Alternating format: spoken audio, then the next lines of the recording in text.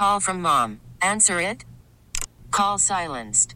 Instacart knows nothing gets between you and the game. That's why they make ordering from your couch easy. Stock up today and get all your groceries for the week delivered in as fast as 30 minutes without missing a minute of the game. You have 47 new voicemails. Download the app to get free delivery on your first 3 orders while supplies last. Minimum $10 per order. Additional terms apply.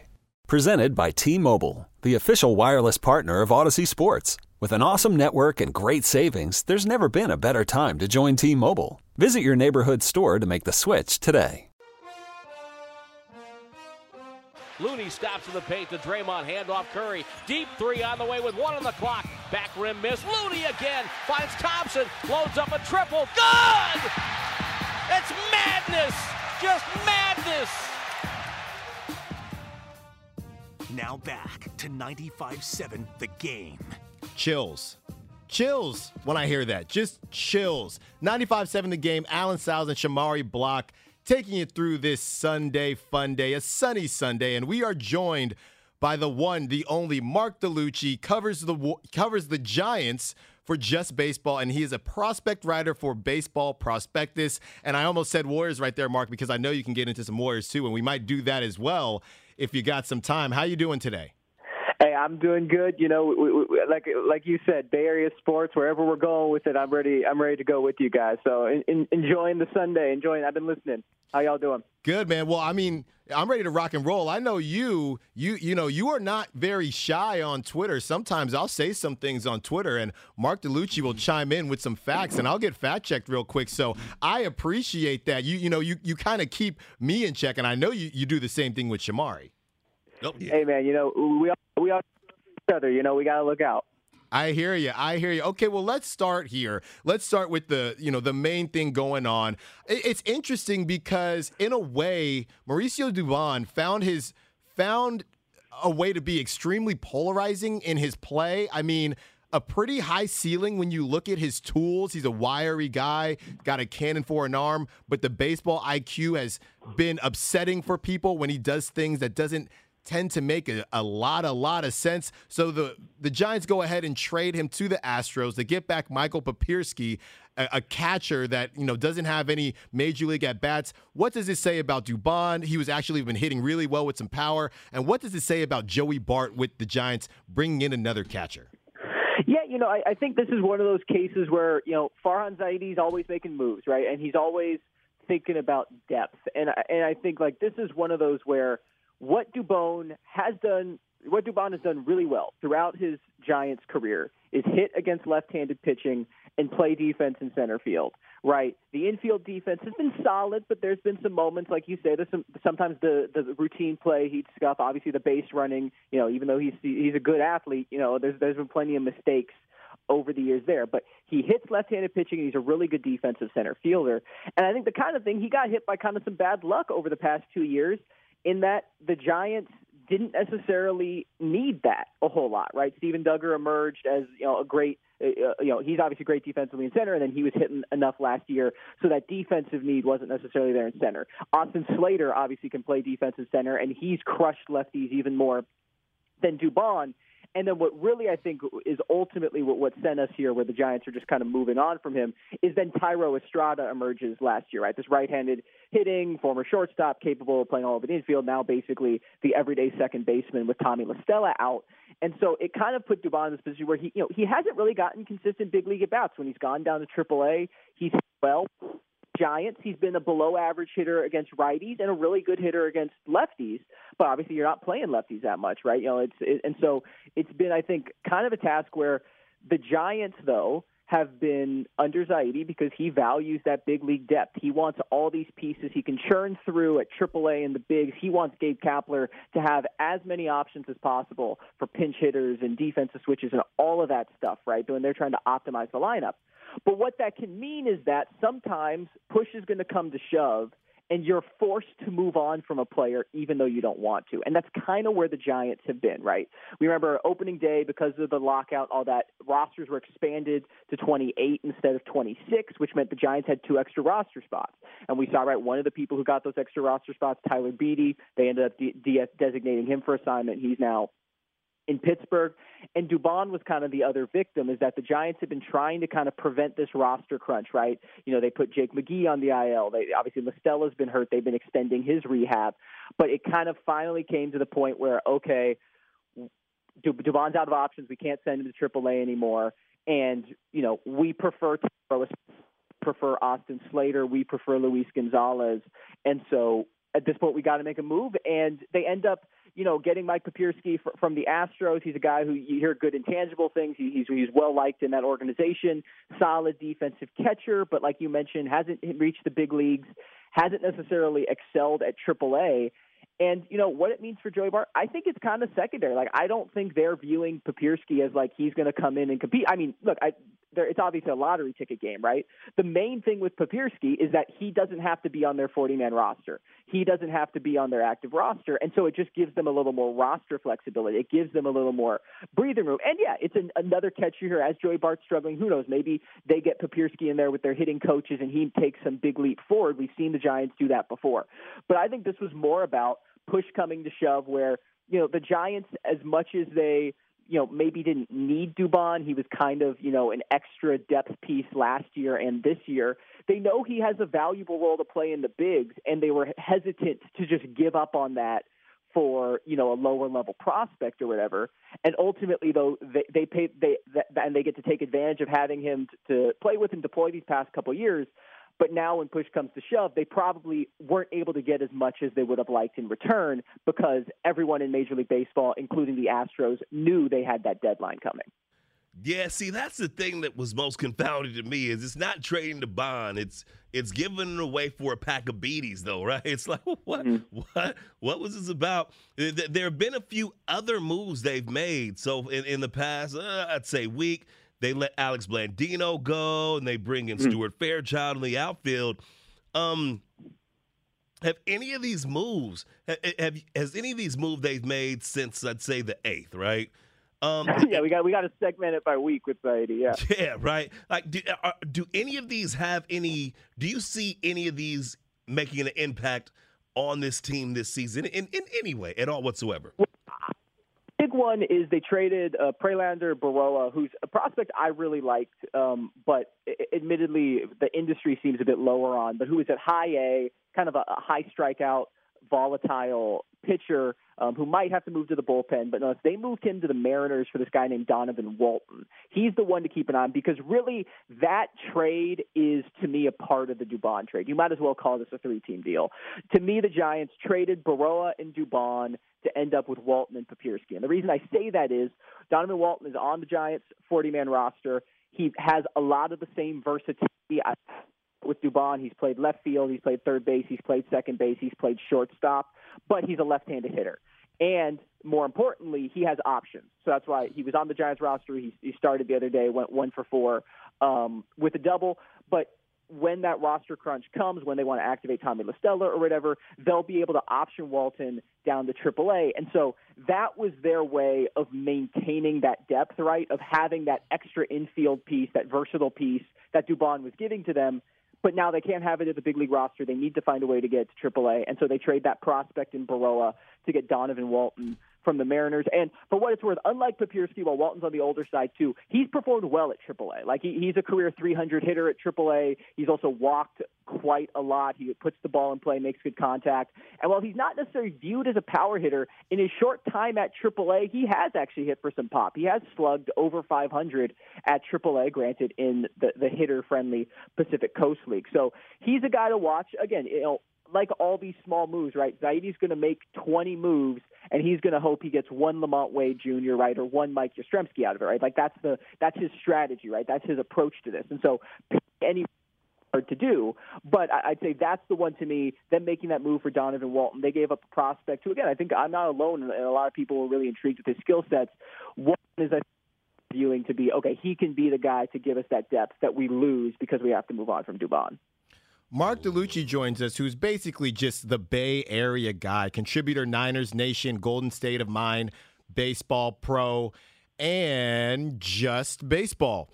Mark, when we're talking about, these new players or these players that can play all these different positions, we've heard positionless basketball and this idea of positionless baseball. Am I crazy to think that this has caught on more lately, or has this always been a thing? I mean, growing up, you always had the kids, the utility players that could play different spots, but I feel like there was more of you are an infielder, you are an outfielder, or once you made set amount of errors in the infield, now you'll get moved to the outfield. Nowadays, I feel like if you're right-handed, if you are right-handed and you do not play a premium elite position, as in the shortstop, catcher, and even center now you see get switched around a bit, they are looking for guys that can play all around the field. Is this something that is caught on more, or does it just seem to be more pronounced nowadays?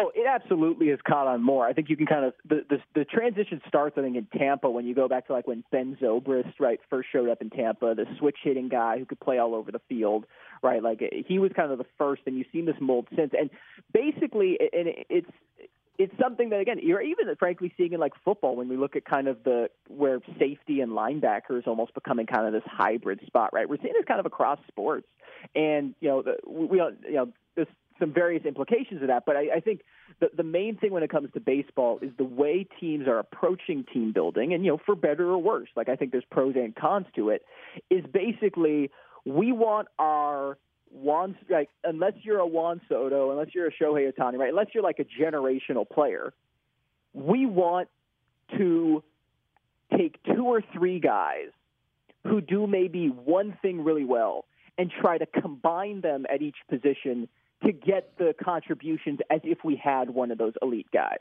right? Because everyone wants Barry Bonds in left field, right? Everyone wants or Vlad Guerrero Jr. or whatever. But there's only so many of those players, right? And so what you're looking at as a team, you're going, okay, well, we don't have that guy in left field who's great, or second base that's great. But can we find a guy who's a good left fielder who destroys left-handed pitching? And then can we find another guy who's a good left fielder who destroys right-handed pitching, right? And then maybe can we find another guy who's the best defensive left fielder we got in our organization? And then can we maximize our roster in a way where then basically between what those 3 guys give us in left field, it's like we had an all-star there, right? That's what the Giants did last year, right? They got a lot. If you look at first base, I think they ended up getting about like 45 home runs out of first base. Like they got Freddie Freeman, who ended up winning the MVP, right? They got Freddie Freeman level production out of first base, but that was, large part because of Brandon Belt, but also Darren Ruff and Wilmer Flores and these other guys who are combining for that. And so that's where the positionless thing is so valuable, because you ultimately want to do that, but your roster only has 12 or 13 spots on your roster for these 8 positions. And so if you can have one guy on the bench who can be that piece, can be that cog at multiple spots, it makes it so much easier to maximize and take advantage of that. So that's why we've seen this moving, and that's why I think the Astros are why they value Dubon, and why, again, I think Dubon's going to be a really good contributor in Houston in sort of that limited role. And again, I think the Giants were loath to give up on him or loath to move on because they understood that there's a role he could play even with his limitations. Hey, Mark, so right on cue, the Giants, while rolling out lineups that often have you asking, like in a very Oakland A's way, who's on first, they find themselves one of the top 5 run-producing teams and one of the top 5 teams, top 6, 7 teams in ERA in Major League Baseball. They also have one of the better records in Major League Baseball. Yep. They didn't go out and get Marcus Semien. By the way, I'm never going to get over that. I don't care if he bats 150 the rest of the season. I'm not going to get over it. Me and Shamari, Marcus Semien, and Kevin Gossman are the 2 we're never going to. I think I'm never going to let go of Gossman as he's dominating out in Toronto too. Ever. But there was a little bit of promise, though. I thought, will we see Elliot Ramos, Sean Jelly, some of those guys that are in AAA that maybe to make up for the fact that they didn't give us the Semiens of the world in the offseason? Right. Well, I mean, this is the conundrum, right? Like with Brian Sabian in the old regime, and there were ways in which it was frustrating, but the way they approached things was kind of standard. And for what it's worth, was probably like the easiest was much easier for players in terms of understanding their place as well. And again, this isn't necessarily a knock on the Giants now, because I think, honestly, if you're talking about what makes Gabe Kapler like his best asset as a manager, is it seems like despite all this weird stuff, despite these weird deployments, it seems like he's able to get buy-in from his players, and that's ultimately the most important thing.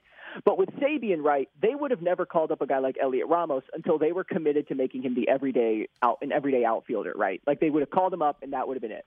And that's not how the Giants operate anymore. Like they're going to operate as they like to kind of let these guys kind of dip their toe in the water, get them kind of used to being in the bigs, and then when a spot opens up, we call them up to get them some playing time. And so, the answer to your question is, I think it's plausible, but the Giants also have pretty good outfielders right now. Like, if Austin Slater keeps doing well against lefties, right? If Darren Ruff, I should say, his numbers aren't great, but he's been hitting the ball hard, right? Like if Darren Ruff is productive, like I think it's going to be one of those scenarios where Ramos will be called up. He will get some more opportunities here and there, but I don't foresee, at least in the near future, a point where like there's going to be, here's Elliot Ramos and he's here to stay. And I think similarly with Jelly, right? Like again, DeSclafani's on the IL right now, right? Maybe everyone's one or two injuries away, right, to getting called up here. So I want to have that caveat in here.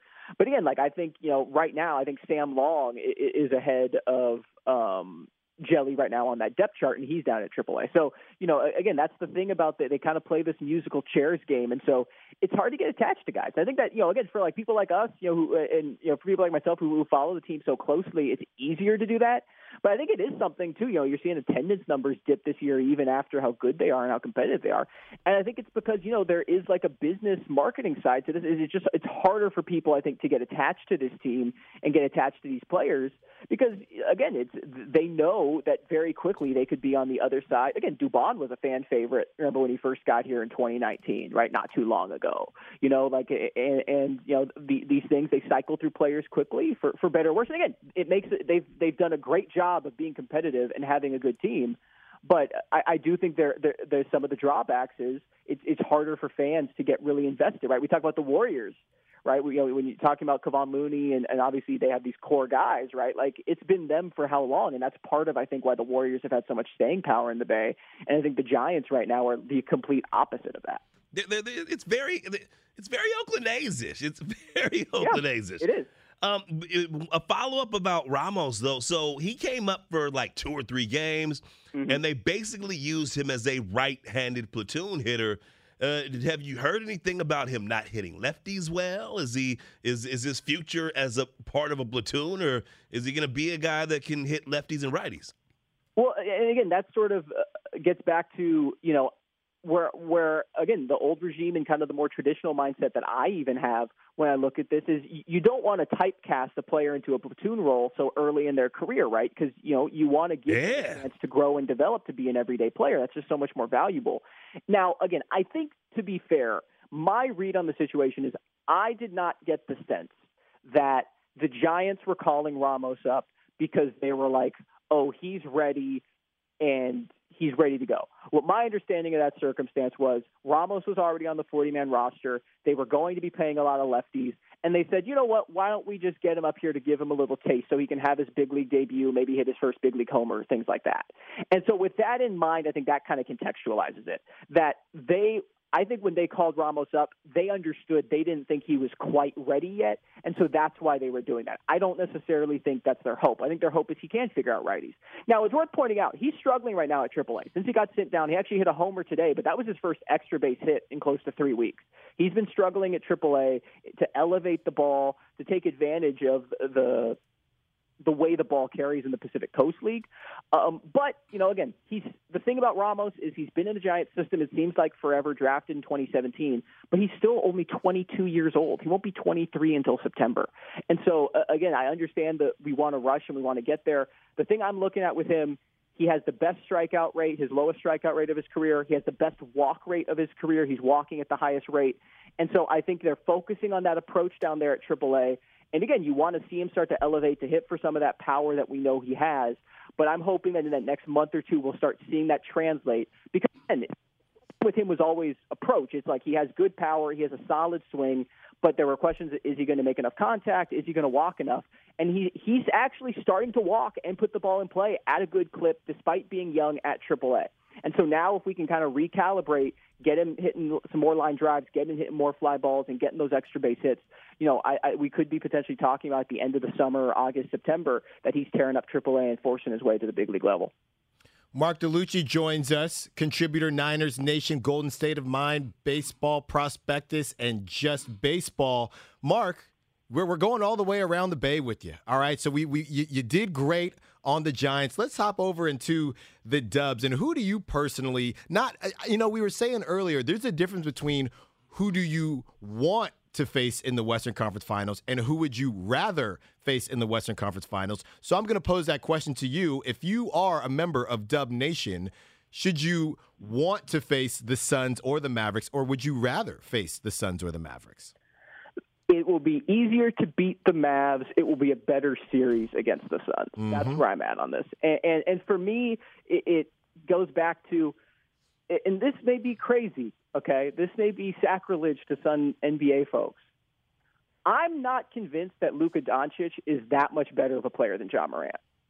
Okay. The way I look at the league right now is there are two players in a league of their own. There's 1A, and that's Giannis, and there's 1B, and that's Jokic. And player number 3 to player number 15 is this sea of these like young up-and-comers, these Lukas, these Jaws, and then these people like Steph and LeBron who aren't quite what they were, but obviously could at any point jump up. Like, to me, when I see Dallas, I don't see they have a lot of good players. I like a lot of the players. I love Jalen Brunson. I like Spencer Dinwiddie. I like all these guys. I've never watched a Dallas Mavericks game and been like, wow, look at how great Luka Doncic has made this player. Yeah. Like, Luka Doncic is really good. And to me, it's in a similar way. I mean, we saw, right, when Luka was hurt in the first round, obviously they weren't a better team, but you saw how Jalen Brunson, right, like went off in these levels we haven't seen. And Brunson hasn't done that since Luka came back. I don't think that's a coincidence. I think there's some similarities between Luka and Ja in that we see, right, both of them take up a lot of space. They're incredible players. They're top 15 players, top 20 players in the NBA. They're incredible scorers, but they take up a lot of oxygen. They take up a lot of space. And they're on teams that actually have other guys. And I just don't think either of them have gotten to the point where they're accentuating and putting their teammates in those best positions to take that team to the next level, right? That's what separated Steph from Damian Lillard, right? That's what separated Steph from Chris Paul, even to a certain extent. Although, again, CP3 is really good at involving his teammates. But I think there's elements to which that those guys haven't gotten there. So that's where I look at Dallas, and I see Luka and a bunch of players that I don't think are going to be able to be impactful enough to put them over the hump with the Warriors. Again, I look at Phoenix and say, there's a lot of issues with this series, right? I've been as surprised as everyone that they haven't been able to put away Dallas. But you're still looking down a starting lineup that's got Devin Booker, Chris Paul, and DeAndre Ayton, and then you got Cam Johnson and Mikal Bridges off the bench who are really good players. Like, the fact is, Dallas is starting Reggie Bullock, Dwight Powell, Dorian Finney-Smith, and those are good NBA players. But that's 60% of their starting lineup that I'm looking at, and I'm going, not one of those guys am I afraid of beating me in a playoff game. Where I'm looking at Phoenix, they got 3 legitimate guys who could beat me in any game and some really good role players on top of it. Hey, Mark, so the talk of the last series against the Grizzlies, turnovers. Are you concerned about the Warriors' turnover woes? And do you see that being an issue regardless of who they face in the next round? I think you're always concerned. I mean, I think it's kind of like, it was one of those things where, like, it comes with the way the Warriors play. They're going to turn over the ball too much, and the question is too much 15 turnovers or 55, right? Like, that's always the thing with them. They're going to make passes that make you want to pull your hair out, and they're going to do these things that are frustrating, and the key is, can they get enough good out of that, right? Can they avoid these egregious turnovers? Again, like that 3 turnover stretch at one point in Game 6 that was just infuriating to watch, right? Like, can they avoid that? And to me, though, there's a lot of this series that just came back to their shooters weren't making shots. And in a sense, by the way, that's kind of been low-key a story this whole season, right? Like, Steph has not been the same. Like, Steph's great, but this season was his worst shooting season in years, right? Like, before the dynasty. And the Memphis series, I want to give credit. Memphis is a great defensive team that got better defensively when Morant got hurt, and I think that's a part of this. But, right, Steph shot 40% from three against Denver. He shot 33% against Memphis. Jordan Poole shot 48% from three against Denver. That fell to 32% against Memphis. Klay shot 46% from three against Denver. It fell even with his great Game 6. He shot just 36% from three against Memphis. I mean, that's basically 1 3 per game that those big three were making in the first round series and were missing in the second round series. That's 9 points a game. And again, I can look at it and say Memphis is a great defensive team. They have the length, they have the physicality to give these guys problems. That's probably part of it. And so that's 9 points right there that I can expect the Warriors to start getting back in these other ones. But again, we've seen Jordan Poole will look like a top 10 NBA player one night and a bottom 10 NBA player another. Like, he is streaky. And so maybe Poole is going to kind of crater a bit here, and maybe he's not going to be able to be impactful in the conference finals. And that's huge unless the Warriors are going to get a Klay or Steph that reminds us of 2015, 16, 17, which, again, they've been really good. They've each had their great moments. But I don't think we have seen a performance from Klay, a performance from Steph, wire to wire, where we're looking at it, we go, wow, they look exactly like their prime. Like, they're still a percentage of what that is. And so that's where, again, I think if Poole can deliver, if the shots can start falling closer to their averages or closer to what they were against Denver, I think they'll be fine. But, I think I heard you guys say earlier, right, it is a make-or-miss league, and it is sometimes it just doesn't fall. There you go, Mark. Well, great stuff as always. That was Mark DeLucci joining us, contributor Niners Nation, Golden State of Mind, baseball prospectus, and just baseball. Mark, we didn't get to talk Niners this time, but football's king. We will have you on very soon as that gets rolling a bit closer to that. But thank you, as always, Mark DeLucci, for joining us. And I'll leave you with this, Mark. The Pirates beat the Cincinnati Reds today, and they did not record a hit. They won 1-0. They were 3 walks in a row and then a ground out to score a run. So I'm sure you'll have fun looking up that box score. There's not much to look at, but I don't know when's the last time that happened. But thank you for everything, Mark. Hey. Yeah, seriously. Hey, but appreciate it, guys. Y'all hold down the fort. I'll be back anytime. That was Mark DeLucci. We got to get to a break. When we get back, we'll finish up our conversation on this wild baseball game that I've never heard anything like that, and we will get back to Dubs. Alan Sal, Shamari Block, 95.7 The Game. Call from mom. Answer it. Call silenced. Instacart knows nothing gets between you and the game. That's why they make ordering from your couch easy. Stock up today and get all your groceries for the week delivered in as fast as 30 minutes without missing a minute of the game. You have 47 new voicemails. Download the app to get free delivery on your first 3 orders while supplies last. Minimum $10 per order. Additional terms apply.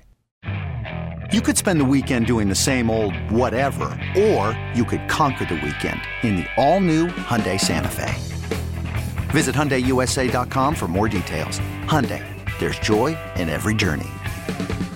This episode is brought to you by Progressive Insurance. Whether you love true crime or comedy, celebrity interviews or news, you call the shots on what's in your podcast queue. And guess what? Now you can call them on your auto insurance too with the Name Your Price tool from Progressive. It works just the way it sounds.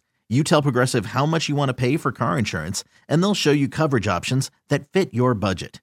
Get your quote today at Progressive.com to join the over 28 million drivers who trust Progressive. Progressive Casualty Insurance Company and Affiliates. Price and coverage match limited by state law. The one-time dynasty trying to get back to the Western Conference Finals for the first time since 2019. Is tonight that night. Curry off a screen. Deep 3. Good! 10-point lead for the Warriors. 102-92 is the first double-digit lead for either team. Now back to 95.7 The Game. The once dynasty. Well, the dynasty is still rolling, right? 2019, I know it was a bit ago, but the Warriors found a way, even if it wasn't the way you would have liked through injuries and things like that. They have elongated their window, Shamari. Alan Sal, Shamari Block here, 95.7 The Game on a Sunday fun day. The dynasty, they're trying to build back to it. And I know there have been a couple champions since, but I still feel like it never ended, right? I mean, it's the Warriors. You still have the same guys. You still have the same core. I mean, is Mo Buckets in town? No. Is Barbosa? No. But you still got Steph, Clay, Draymond Green, and the supporting cast has changed. So the dynasty doesn't die until those dudes retire. Exactly. Yeah, no, this is Duncan, Ginobili, and Parker, man. Well, and to that point, as far as what Dylan Brooks was saying with the Warriors getting old. Wait, we're talking about Dylan Well, Brooks. Just because we're talking about the dynasty. We're talking about the dynasty and him saying, well, they're getting old, and everybody's saying, well, we got Kuminga and we got Poole and things like that. And I understand that Dub Nation is going to say that, right? Because you're supposed to say that. But we all know what he meant, okay? You have two of the best shooters of all time. When those guys, and that is no slight on Kuminga, whatever he's going to be, whatever Jordan Poole ends up being. But to Dylan Brooks, I would also say, we don't even know what your team is going to be. I mean, I've been seeing so much stuff on Grizzlies Twitter. Dylan Brooks might get traded. So he might have a lot of plans. Right. He might have a lot of plans, but the Grizzlies might not have plans for him. To Dylan Brooks, I would say your braids look stupid. That's one way to go about it. Because I'm petty like that. We know that. We know that. Petty Mayonnaise, that's your nickname. That's your nickname. So before the break, we were talking to Mark DeLucci, who is always, top dog when it comes to talking Bay Area sports.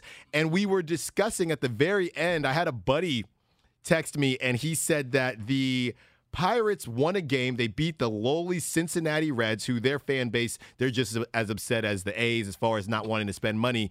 They lost a game to the Pirates, and the Pirates did not record a hit. And even better, the Reds never recorded an error.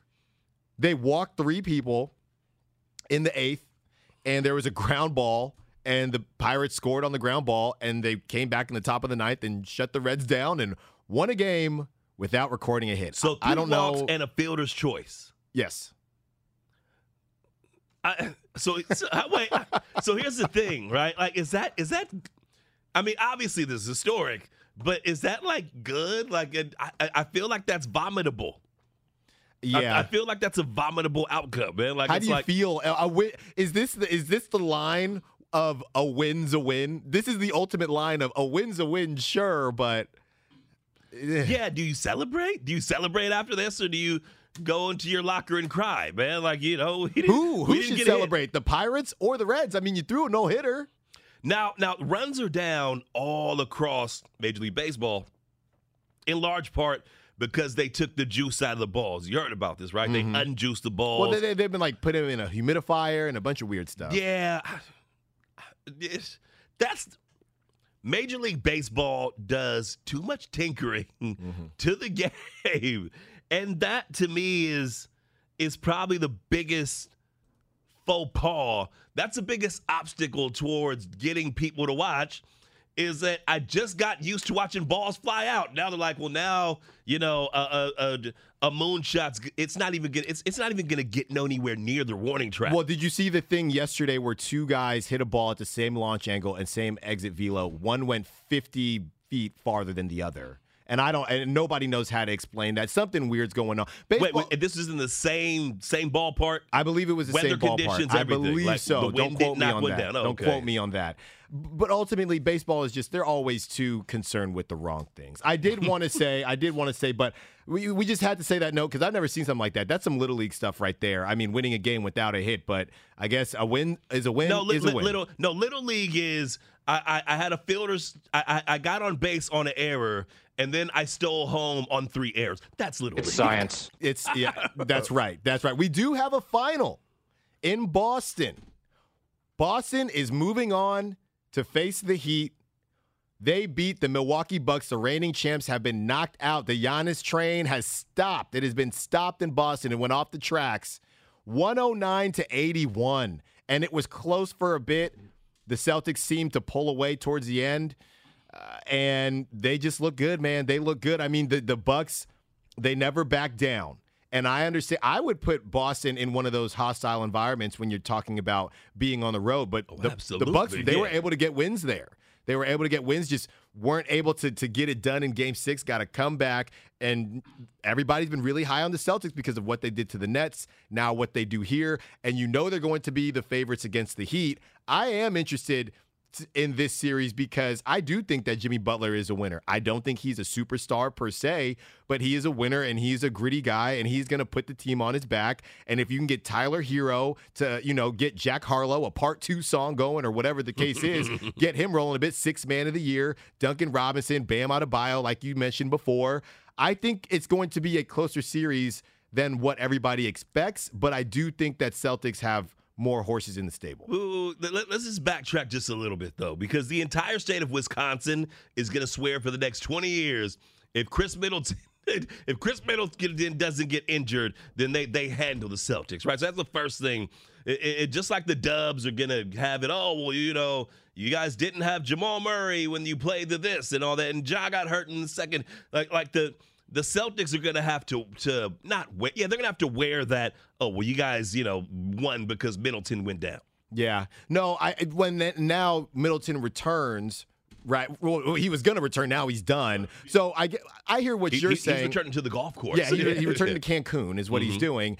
I get what you're saying, and we always forget about that once that team wins without said player, right? The same way Warriors with GP2 when they won. Okay, Warriors are okay. And now I'm not comparing GP2 and what he is on that team to Chris Middleton, but ultimately you're right. This Heat team is fully loaded for whatever that may mean. And now you have the Celtics, and the Celtics do not have home court. That would be the Heat because they are the 1 seed. I was going to say, Heat got to have the weakest 1 seed ever. Shamari, I was watching those games against the 76ers. I thought it was a random game in February.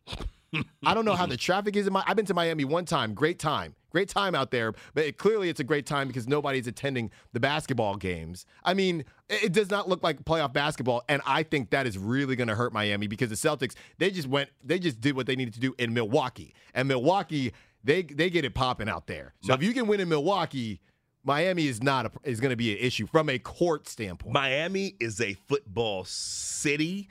Florida, it's a football state, man. I mean, the Marlins and the Heat, like they're not even second-class citizens. They're the University of Miami, Florida State football, and I don't know what's a Florida. random. Well, wait, no, what's a Florida? Yeah. What's another random university in the state of Florida? Like they all come before the Heat and the Marlins, man. That's just the way it goes. That said, this Heat team is legit. They were in the finals 2 years ago. Don't forget about the Cinderella run in the March Madness tournament. Florida Gulf Coast. Exactly. There you go. From the top rope, Ryan comes all the time. But no, man. You know what? I'm never gonna pick the Heat to win the series, right? But also, don't sleep. Don't sleep on the Heat, man. They got something going on, and you know what? It might work out in their favor, man. Like I'll put it like this: if you put a gun to my head and told me to pick a team, first I'd be like, wait, why are you this serious about me picking a team? But then, once I realized you're gonna shoot, then I would probably say, okay, I'm picking Boston. But I wouldn't bet money on this series. Like I wouldn't put money on either team in this series, man. I say it's a lot closer and way more up in the air than you think. Earlier on the Xfinity Mobile text line, somebody said that Jimmy Butler is in the same tier or class, if you will, as DeMar DeRozan. Now I don't think so. I think he's above DeRozan. You'd have to put him above DeRozan because he really did take that Heat team to the finals. Tyler Hero did play out of his mind. Duncan Robinson did play out of his mind in the bubble, right? No fans, whatever the case may be. But Jimmy, the meme of Jimmy leaning over, right, during the game, like he had just tried his best to get this thing done and ultimately wasn't able to. I think that I would put Jimmy over DeRozan, but I get where they were coming from. No, he's above. But again, it's like, how do you classify him? It's like he's difficult to, because again, we established this. We said this earlier. I don't think anybody. He's not a superstar. Star, yes. Yeah, I would give him star Yeah, status. he's a star. Jimmy's a star. Superstar, no. But then when you start naming the stars like DeMar DeRozan, well, it's like, well, no, he's better than that guy, right? Is he better than Devin Booker? I would say at this yes. exact moment in their career, yes. When Devin Booker is at,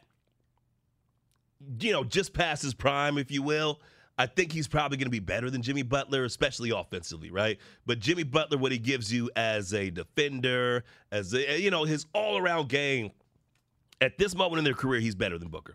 Well, I would say the thing about Booker, and I know he's super young, so it's hard. But if we're talking about moving forward and what it seems to be, I know you have CP3 now, and he is obviously going to be the leader. But let's say CP3 leaves at this point in his career, Devin Booker doesn't seem to be heading in that leader direction, right? Like at work, you have people that take the management track, the people manager, and the individual contributor track, right? Same idea here. It feels like Devin Booker to me is on that individual contributor track versus, the Jimmy Butler people management track. And Jimmy Butler even had that whole thing where, is he a bad teammate, this, that, and the third. Now you got Joel Embiid on the edge of tears saying, I can't believe they got rid of my guy. So Jimmy Butler has really transformed, how everybody views him in that way. When you're looking at this series, I think it's a battle of who is going to take that step. This is the series of the steppers, right? The Kendrick, the worldwide steppers. Who's going to take the step? Jason Tatum, are you going to take the step? Jimmy Butler, I know you've been to the finals before. Can you do it again? Right? This is that series. Who is going to break through? While we're on this subject, though, are you shocked? Like what's your shock level? And we know Chris Middleton. What's your shock level that not only did the Milwaukee Bucks, not only are they not going to repeat, they're not even going to be in the Eastern Conference Finals after winning it all last year. Bucks out before the Eastern Conference Finals. Man, what's your shock level? If you went back to the beginning of the season and told me Bucks are done in round 2, I wouldn't believe you. I mean, you would have had to show me, like the headlines. You'd have to show, like, if you went back to September and said the Bucks are going to be out. I'm from the future. The Bucks are going to be out in round 2, and Will Smith is going to slap Chris Rock. Then I'd be like, you're not from the future. Get out of here, okay? Right, wow, dude. I'm just saying. You would laugh it off, but that's because, right, the Celtics had a pretty slow start, and they've been able to turn it around, and they just got hot and have stayed hot, and all these pieces are starting to click. And to see what they did against the Nets, albeit the Nets didn't have Joe Harris, they had Kevin Durant, and they had Kyrie Irving. So I think that set the tone, and that's why people got on this Celtics train. And but again, what you would say if somebody told you that, what you would really say is, well, who got injured? And then they would say Chris Middleton. Yeah. So. Yeah, no, because you would have had to tell me that Giannis got injured. No, Chris Middleton's their closer. He is. But I'm just, I don't know, man. This is still, like, I believe it because, I see it now. But I'm also just like, the Bucks are, they're not going to, like, we're going to watch the NBA Finals and the Eastern Conference Finals with no Giannis. When was last? That hasn't happened in 3 years? Yeah. 4 years. It's pre-pandemic since we haven't seen Giannis in the mix in the finals in some kind of way. Yeah. Well, and getting back to Jimmy Butler, though, I think with him, he just is able to galvanize teammates. He gets everybody going. Just like it's provocative. It gets the people going. That's Jimmy Butler to this Heat team. I'm looking here. Every time Jimmy Butler touches the basketball and he's behind the three-point line, they talk about how poor his three-point shooting is. He's a career 23% free throw shoot or three-point shooter, right? But when it's terrible. Yeah. But when the game is on the line, I have actually seen Jimmy Butler make more threes. Not that I watch a ton of Heat basketball, but I've seen him make more threes in important games than I've seen him miss going back to the bubble and in the playoffs. This is a guy who just finds a way, and it goes again. It's a cliche that gets used, but it goes beyond the box score and the scorebook. He does things that are not necessarily quantifiable, and everybody sees that and they ride with him. And that is why I would never count out the Heat, even though the Celtics do seem to be rolling. And the Celtics, Now, from a Warriors standpoint, I would much rather face the Heat because I think defensively the Celtics cause a lot of problems for everybody, including the Warriors. But I would not count out Jimmy Butler getting this done. Do I think it'll happen? I don't know. I would probably say no just because the Celtics are a bit boom or bust too with all the three-pointers they shoot, but they do have their closer in Jason Tatum, and then they have their defensive X factor in Marcus Smart. So Jimmy Butler so far this playoffs averaging 28.7 points per game.